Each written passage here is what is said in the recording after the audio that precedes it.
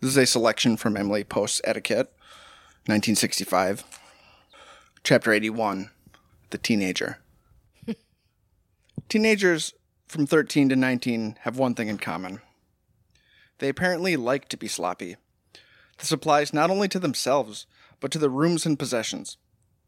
It doesn't seem to do much good to remind them that they will be more popular with the opposite sex if they have their hair combed and their clothes clean, nor are they interested in keeping warm in cold weather if no one else is wearing a coat. Shoes seem to be a forgotten item of clothing in the summer, everywhere except in the largest cities. What? My feeling about this general attitude is that they be allowed to dress as sloppily as they please during vacations, in their own homes, on the beach, or at picnics. But at school, at meals, on any excursion with adults, on all public conveyances, and at all social functions, they must be properly and neatly dressed. And then I also wanted to touch on the bit about teenage girls especially. Teenage girls need less urging to fix their hair. In fact, most of them spend interminable hours under a hairdryer. What they do need is guidance as to style, length, becomingness, and good hygiene. Extreme style should be avoided in the younger teen years. The simplest hairdo, currently popular, is generally the most becoming. As they get older, they will want to experiment with more complicated arrangements, and the only restriction should be that they refrain from becoming too extreme, for such styles invariably make a young girl look cheap.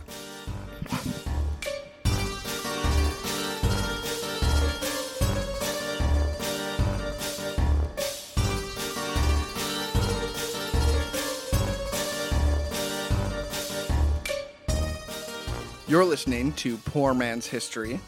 My name is Tyler. My name's Jodie. And we are back in the saddle with a couple stories. Yeah. An episode or two ago, I did the story of a nameless hitchhiker who was referred to as mostly harmless, who hiked the Appalachian from New York to Florida and then was found dead in a tent. Yes. And the Facebook kind of internet investigation that sprung up trying to figure out who this guy was. Several people messaged me after listening to that episode and wanted to engage in conversation with me about it, or they wanted to tell me that there had been new information found. And I was like, do not tell me what it is because I promised you I would not look it up. And then I told them that they also could not look it up. So it's very important that you tell everybody. Well, I have an update. And I'll say right off the bat, that first story I did was from Wired.com. And this article I'm going to read now is also from Wired, from the same author. Oh, okay. Whose name I don't have, but it's very, it's hard to tell the story disconnected from this author's. I'm going to be, reading his words, essentially.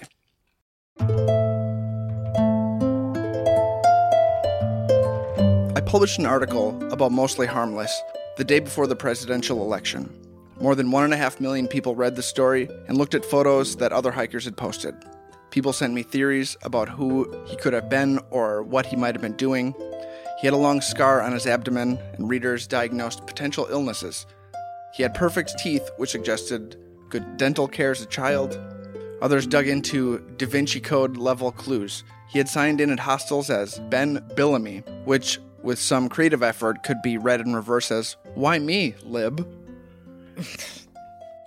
And then it goes on a bit about a bunch of tips he got, people who thought they knew who he was. Dead ends, follow-up phone calls. Might be this guy. Oh, okay, that guy, former classmate, still alive. Okay, moving on. There's a brief bit here about a Louisiana woman who sent a photograph, said that Mostly Harmless was the illegitimate son of her drug-dealing uncle. There's another tip from Virginia, from somebody who said they knew the hiker and that his name was Daryl McKenzie. This Daryl guy she knew was in like a bowling league, said he had terminal cancer and planned to hike to his death. Daryl had supposedly said, quote, "I came into this world without a name, and I'm going to go out of this world without one." Whoa. That's the most puzzling part about the story. I don't find it weird, really. To want to leave a very non-existent footprint doesn't feel weird, but the fact that you are found in a tent, I've got to let it go because you're going to say what's... So of this tip, this writer, he told his editor They found a Facebook page for a Daryl Mackenzie that hadn't been active since 2017, the year Mostly Harmless started his trek.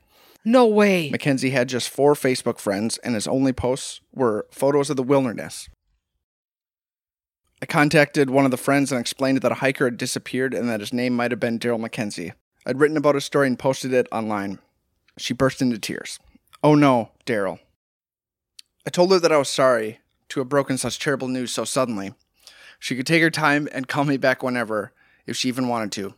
2 minutes later, my phone rang. Quote, "That's not Daryl." The photos in my story didn't look at all like her friend, who was indeed a hiker but was alive and well in Los Angeles. Oh, damn. Whoops. Daryl. Meanwhile, the dedicated Facebook hunters kept going. On the trail, Mostly Harmless had carried a notebook full of ideas for Screeps, an online strategy game for programmers. And so, a group focused on digital forensics went through the accounts of every possible user who had been on Screeps up until April 2017, the date Mostly Harmless had given other hikers for when he'd begun his journey. They had a bead on a user named Vajor. Meanwhile, a woman named Sahar Bigdeli had arranged for one of the country's leading isotope analysis to study the hiker's teeth in hopes that clues could be discovered about where he had lived. A genomics company, Othram, which I think we talked about, had taken his DNA and started to do cutting-edge genetic analysis to identify him. Is that like where they go to the ancestry sites and whatever? Collier County had sent them a bone fragment. They had extracted the DNA and begun searching for genetic similarities among people in a database called GED Match to build a tree of potential relatives. Yeah. Like when I do old cases from the 20s or the 30s, even like when you get to the 70s and the 80s and somebody's found unidentified, it's like, is there nobody being like, where's my blah blah? Like, did he have no... Anyway. We'll get into that, but I also think that you're underestimating the ability of a person to be, like, all it takes is a few family members to die or to cut you off, and suddenly, like, you really are kind of like a person with no, like, links to the world. It's kind of terrifying. Yeah. They learned that the hiker had Cajun roots, that his family had come from Assumption Parish, Louisiana, and that there were family members with the name Rodriguez.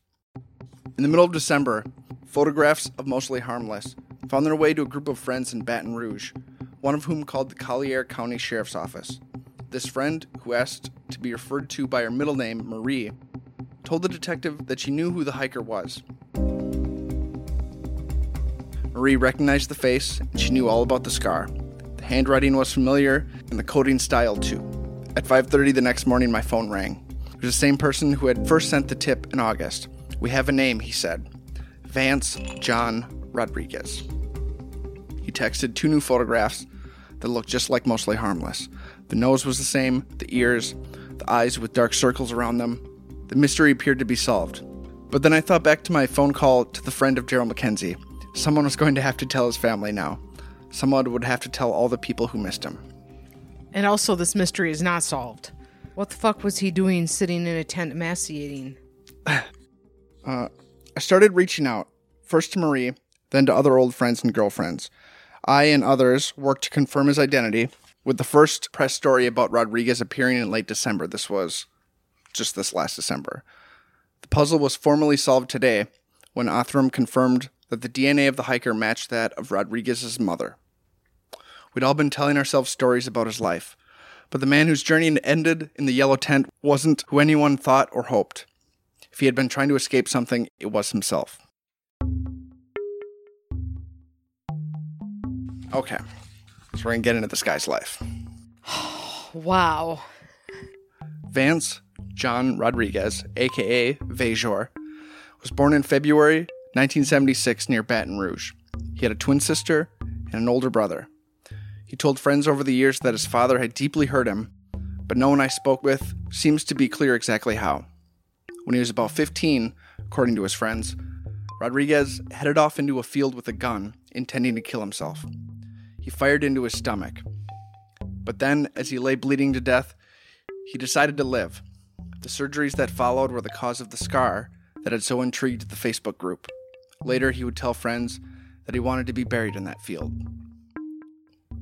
At 17, with the consent of his parents, Rodriguez was emancipated by a Lafayette, Louisiana court. At 17? Marie, who lived with him as a friend for several years in his 20s, says he was angry that his parents had institutionalized him after the near suicide. Quote, he would not talk about his parents except to say, fuck them, Marie recalls. I wrote to his parents and sister in early January, 2 weeks after they heard the news. His sister wrote back bluntly, quote, my family has no comment. After graduating from high school, Rodriguez enrolled in the University of Southwestern Louisiana. In the school's computer lab, he came to know a man named Randall Godso. They became off-and-on roommates for the next 5 years. Occasionally, they would go out and party. One friend of Rodriguez's wrote that she remembers him coming to her dorm and playing Nothing Else Matters by Metallica on the piano. Quote, I could be quiet around him, she wrote, and it never felt awkward.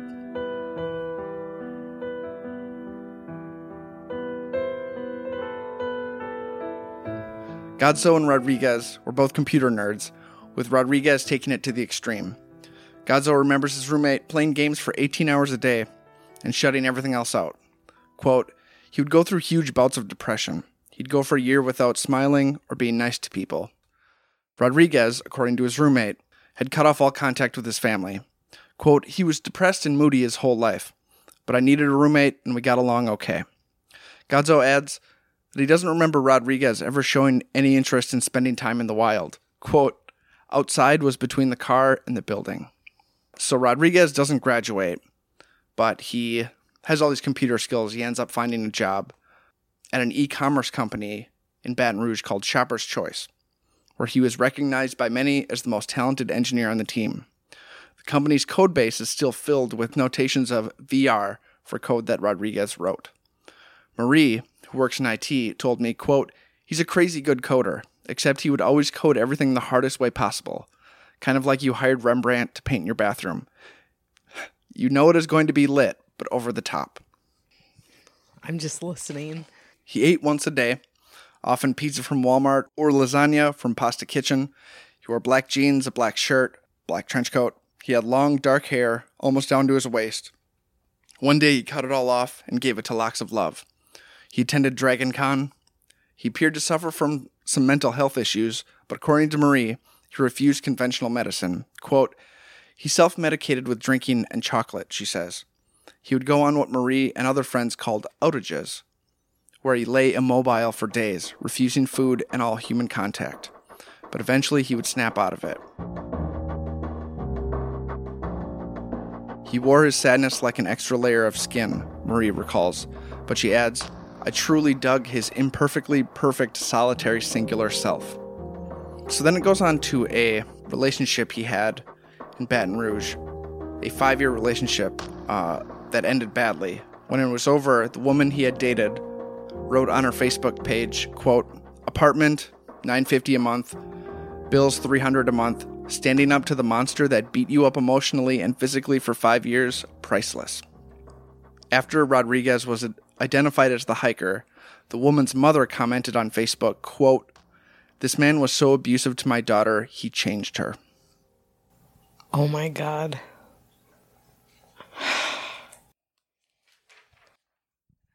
This is unexpected.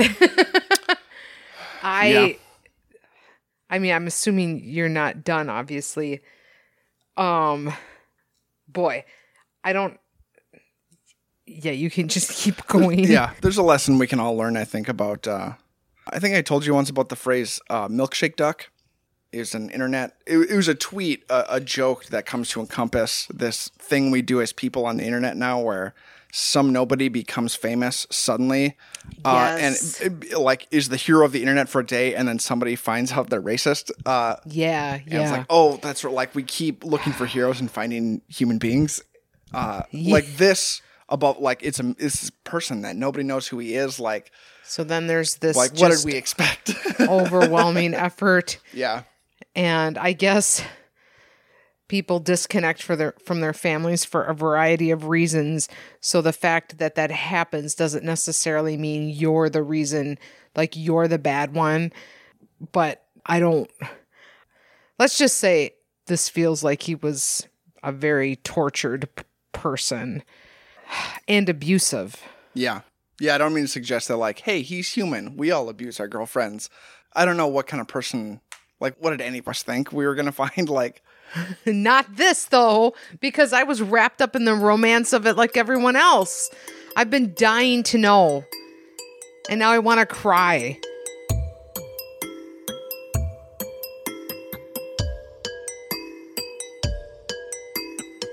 In 2013, Rodriguez moved to New York City. He'd met a woman whom I'll call Kay in an online chat room. Kay, who asked for anonymity because of the public obsession about the hiker, was then finishing college in upstate New York. They traveled back and forth to visit each other, and as their relationship evolved, they decided to both move to New York City and live together.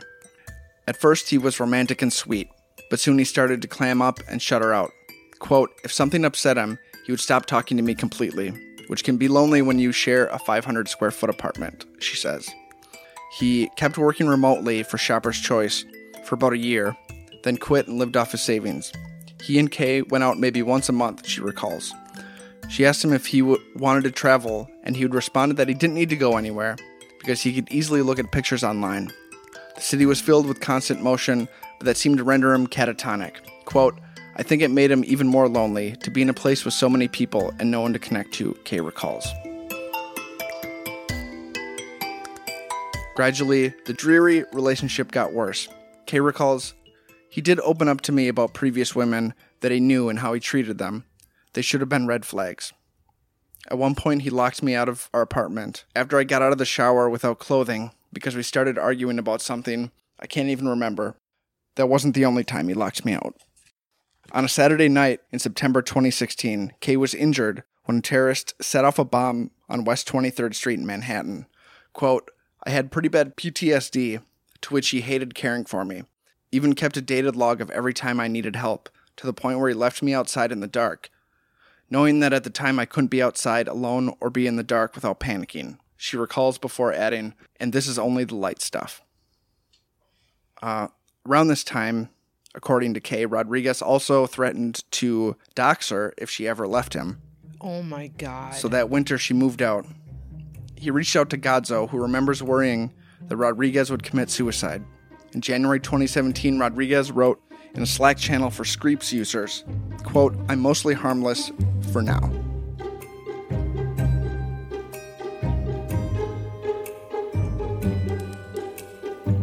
In mid-April, he posted his last message in the Screeps Slack and headed into the woods. He seems to have left in a hurry. When his landlord opened the door to the apartment, 8 months later, he found unopened food along with Rodriguez's passport, wallet, and credit cards. So, the next 15 months we have detailed. Spends the next 15 months hiking south. According to friends who saw the photographs of him on the trail, he looked healthier than ever. He was smiling. Everyone liked him. Yeah, that was part of the reason why I wanted the real story, because your account in the first story was, you know, all of these people talking about their encounters with him, and I so desperately wanted that to be the person. Had he become a different person? I asked Kay this question. Quote, he was personable when you first met him, but after spending more time with him in an intimate way, his personality completely changed. The people on the trail didn't spend years with him to see how he handled ups and downs. Maybe he was good at code switching and hiding the person he was behind doors with me or others, she said. I think it just hurts that he was capable of being this person with complete strangers. But when it came to us, he couldn't even be a decent human being to treat me or my body with any dignity. Some musings here about, he was free, no one's looking for him, his ex-girlfriend, doesn't want to see him, cut ties with his family. His friends in Louisiana just thought he was in, quote, a long-ass outage. Everyone assumed he would show back up. I'm surprised somebody like this has friends. Sounds like a miserable person. Yeah. When I wrote about the mysterious hiker in November, I ended the story with two questions. Why did he walk into the woods? And why, when things started to go wrong, didn't he walk out? Rodriguez's friends have a theory about the second question.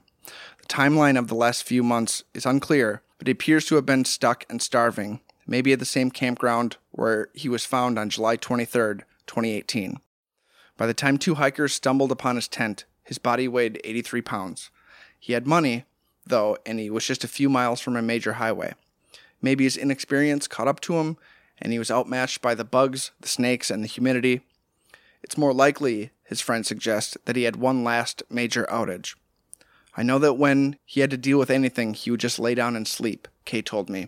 I feel like that's what happened. He would ignore his problems and sleep until it was gone. The thing about mysteries is that they are most exciting when you're trying to solve them. When you can write down your own theories, fantasies, or fears. What do you do when the answer to the mystery isn't what you thought or hoped? I'll give you a reason not to like me, Rodriguez had written on Slack, describing a kind of move in Screeps 2 months before he went into the woods. The mystery of Mostly Harmless captivated and inspired thousands of people, yet it is hard to look at this story with anything but sadness. The boy who raised his hand to get help from a passing truck, and whose body still bore the scar of that Louisiana field, had grown into a man who didn't seek help as he died in a Florida swamp. A man was able to disappear in no small part because no one was looking for him. A man was harmed and maybe harmful, and then he went into the woods and became mostly harmless.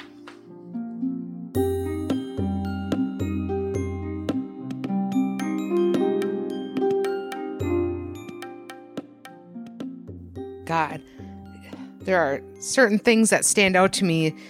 I mean, obviously somebody who shoots themselves in the stomach in a field at the age of 15 has something going on. And I don't know what institutionalize means when, he's born in 1976. So I'm not exactly sure what course of treatment he was put into. If he had a bad experience, and that's why later in life he refused to seek professional help for his issues, that he then self-medicated with alcohol and chocolate. Man, I have such a wide range of feelings about this person. Like, I'm so empathetic to somebody that at such a young age nearly died, emancipates himself at the age of 17, and then just goes on to just a path of ruin for anybody that he encounters. And like, to have outages, I understand that's a thing that occurs for people, but when you normalize it that way, we just figured he was having a really long ass outage.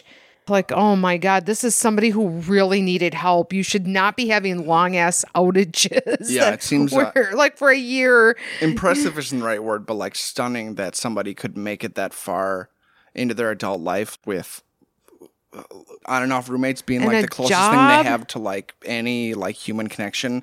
Like, he seemed really cut off for a very, very long time. And someone smart enough to be like a prodigy programmer, and smart enough, I guess, to like when he started dating this most recent girl to be like, here are the things I did to my previous like girlfriends. Like, yeah. Probably understood that he was toxic. Yeah. It's a very complicated situation. Is it okay if I say that after I hear all of this, like, I am okay with his ending? I agree somewhat, because I feel like it makes me more comfortable sort of sanding off the rougher edges of like his past, as it sounds like there are a lot of abusive people like that who had rough childhoods and never got the help they needed, and they turn into abusive adults. If it's going to come to a head at all, like, it usually hurts somebody else. Like, very few of them do this, where they just hover, just rise off the earth and like disappear into like an 11-month weird adventure where he's kind of this fictional like fairy of the forest that just moves and then just lays down and dies. Like, it feels like a penance for what he did. It's sad that he died, but maybe this scale is evened out a bit. And that's like, how it ended. And I was just going to say that maybe when he went on this adventure, then he got to experience some happiness and distance and freedom from himself. But then I am reminded of what his most recent ex-girlfriend said, like, oh, he could always be charismatic. When the stakes are low, you can be very likable and charming for a set period of time. And so it's not so much that he was like truly, like when you have things going on, going into nature isn't just going to magically make you an amazing person. Yeah, that's a good point. And yeah, like maybe he didn't become a new person. That's just who he was to like everybody except the few people who knew him long enough to. Yeah. Wow. You're looking for a more solid answer at the end there? Yeah. There's still a lingering, like, was it intentional? Did he just withdraw and then like got so weak that there wasn't anything to be done about it? It seems very convenient that like, oh, he used to do this thing where he would lay down and just sleep for a week. I don't doubt that that's true, but like that's a really simple answer for how did he just die in a tent alone? He did one of his oopsies and then he... Okay, I cannot get off of this, and I have to. I'm going to move my brain elsewhere to Kate Blood. Kate Blood. If you look behind you, there is a faraway photograph of a gravestone, and then here is a... So that Blood, that's a Christian name. That wasn't like her rap name. Okay. This is a series of stories from the Post Crescent in Appleton. And the first story, of course, came out on October 30th of 2015. Okay, Appleton. Kate Blood, who we see actually has a gravestone in Appleton. This isn't like a mythical, like the Hodag or something. Kate Blood has been called an axe murderer and a witch. Regardless of details, the modern-day implications of the Appleton urban legend remain the same for those who dare visit Blood's off-the-path tombstone at Riverside Cemetery. I like to ask that about a lot of people when it comes to Wisconsin history. Is this person a hodag? Yeah, I use it in sort of like... Hodag encompasses something. Hodag is a way of life. Yeah, it's a... Yeah, it's like, is this the Beast of Bray Road? Is this the Mothman? Mm-hmm. Yeah, it's when you spill coffee on your shirt and then your car doesn't start. That's the hodag in the air out there among us in Wisconsin. That's just the hodag at work. Hodag. This is not that. This is a person. This is a person. There have been claims of an apparition. It's been said those who approach during a full moon might witness blood oozing from the face of the family stone on which her name is engraved. Jodie Galt, cemetery administrator, said Blood's final resting place is among the most visited there, having been included in books on haunted locations and wild tales circulated on the internet. There's intrigue, she said. There's mystique. The genesis of Blood as an urban legend is a mystery. So I just want to quickly say that this is going to be the first in a little series of stories I'm going to do of these like urban legend, like true things maybe that become kind of urban legend. Like Kate Blood was a person. She has a gravestone, but then it's going to, Mm-hmm. All right. The annals of history couldn't address claims of supernatural activity at her final resting place, though the record does speak of a woman far removed from the dark tales for which she's become known. So Kate Blood was the daughter of an influential settler and one of the first children born in the young community in the mid of the century. That's Appleton. Frank Anderson, an Appleton musician, artist, and author, and a man with a zeal for early Appleton history, says Blood is a woman maligned. I will always call her the first daughter of Appleton, Anderson said. The people loved her, and they'd be stunned by what we're doing today. Blood's tombstone stands a distance from the remainder of markers for Appleton's early residents. Finding the grave from within the cemetery requires a short walk down a slope trail that's chained off from vehicle traffic. It's on a Fox River bluff in a wooded area that feels separate from the pristine grounds. Some approach from a trailhead on the riverside portion of Peabody Park. Chad Lewis, a paranormal researcher and author from Eau Claire, whom I've actually gone on a ghost investigation with in my early 20s, couldn't pinpoint origins of the Kate Blood tales, though they first caught his attention several years ago. I love stories that are a little bit unusual. Ghosts, the blood oozing, Lewis said. It's a little bit different. It stands out. It's fantastical. A common story says Blood murdered her husband and children with an axe before committing suicide. Though a glance at the stone is enough to debunk that, her husband, George M. Miller, outlived her by several years and had remarried after she died. In another version that has been passed from generation to generation, she was murdered by her husband. Lewis said witchcraft and murder are common themes in urban legends across the country, but in another sense, the tales associated with blood break from the mold. Normally, there's something about the legend that rings true, Lewis said. The real Kate Blood was affectionately known in life by her nickname Kitty. Her father arrived as a Methodist volunteer, became a prominent community member, and his family was held in high regard. Kitty Blood's husband was an editor of the Appleton Post.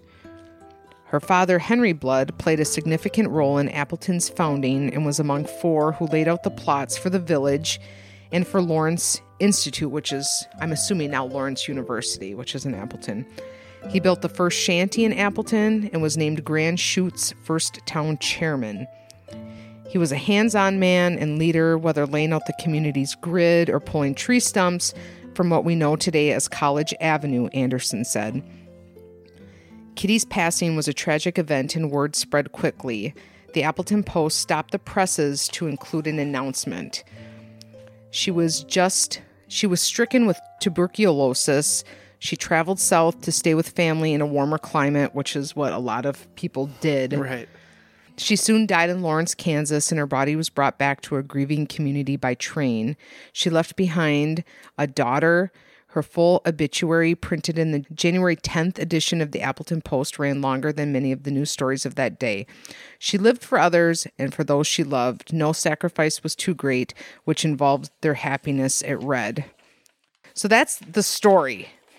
And it's not like terribly long, but it is really... Like Chad Lewis said, how a lot of those urban legends, there's like a grain of something that's true.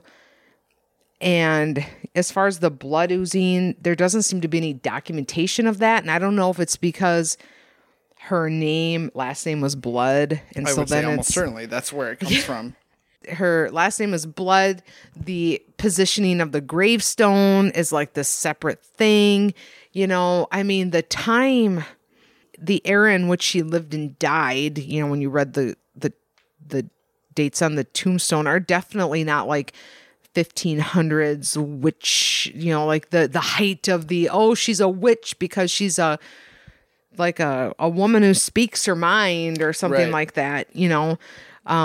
So I don't really get where it comes from. She was a very beloved person, and it's really bizarre how it's tumbled into this. There's no weird. Nothing more about how she went from that to. No, and there's just when you look up, there's nobody that has this documented. It's not like here's a video of this thing crying blood or whatever. There's nothing like that. So it's just, I guess people just like to create weird stories, and it becomes like the Haunchyville thing, like a weird place for kids to get scared. I was gonna say, did you look up maybe Appleton High School AV Club did a? I didn't know. we were in her woods. And then I feel bad because at the same time now I want to go and see her gravestone. I mean, not, because I'm expecting maybe I do want to go on a full moon just to see what will happen. I remember having the same kind of feeling about Haunchyville in that it was hard to pin down like what was real and where maybe some of these rumors started. Yeah. And in this case, it's even more pronounced where it's like, oh, this is a beloved like community figure that all it took was like one generation of family dying, and then high school kids are like, "Did you see that blood gravestone up in the woods?" Yeah. Yeah, and then it made me feel bad when, that historian talked about like how sad everybody would be to see where like, how the memory of this person has like slipped into this weird urban legend thing where now it's like, oh, she's an axe murderer and a witch and all of this stuff. Yeah, it also makes you think that the degree to which you might want to leave something behind after you're dead or be remembered, like, that can all go up. All it takes is one bad last name and some fucking shitheads in high school, and, like, everything you worked for can be erased. Yeah. Yeah. So and I think every state, sometimes I feel like our state is unique in the number of weird urban legends and I don't think that's probably true, but we've got so many weird things. Some of them are rooted in, like, maybe somebody really died there, and it's hard to be dismissive of some people's stories depending on what it is and what they saw, because I don't want to write off experiences like that. I feel like I can confidently speculate that probably this is just some very weird urban legend that started because, yes, there was a woman who died young, and she had this last name that lends itself to spooky stuff. And so, yeah, there's the... Have you ever heard the legend about Roger Dixors? Really crazy urban legend. Great guy, which is a shame. But they say you go out there on a full moon. So am I to expect that another story next week about the Highway 12 hitchhiker will be about a guy who's really great and, like, gave water to everybody who picked him up? No. Okie dokie. Thanks for listening. Bye.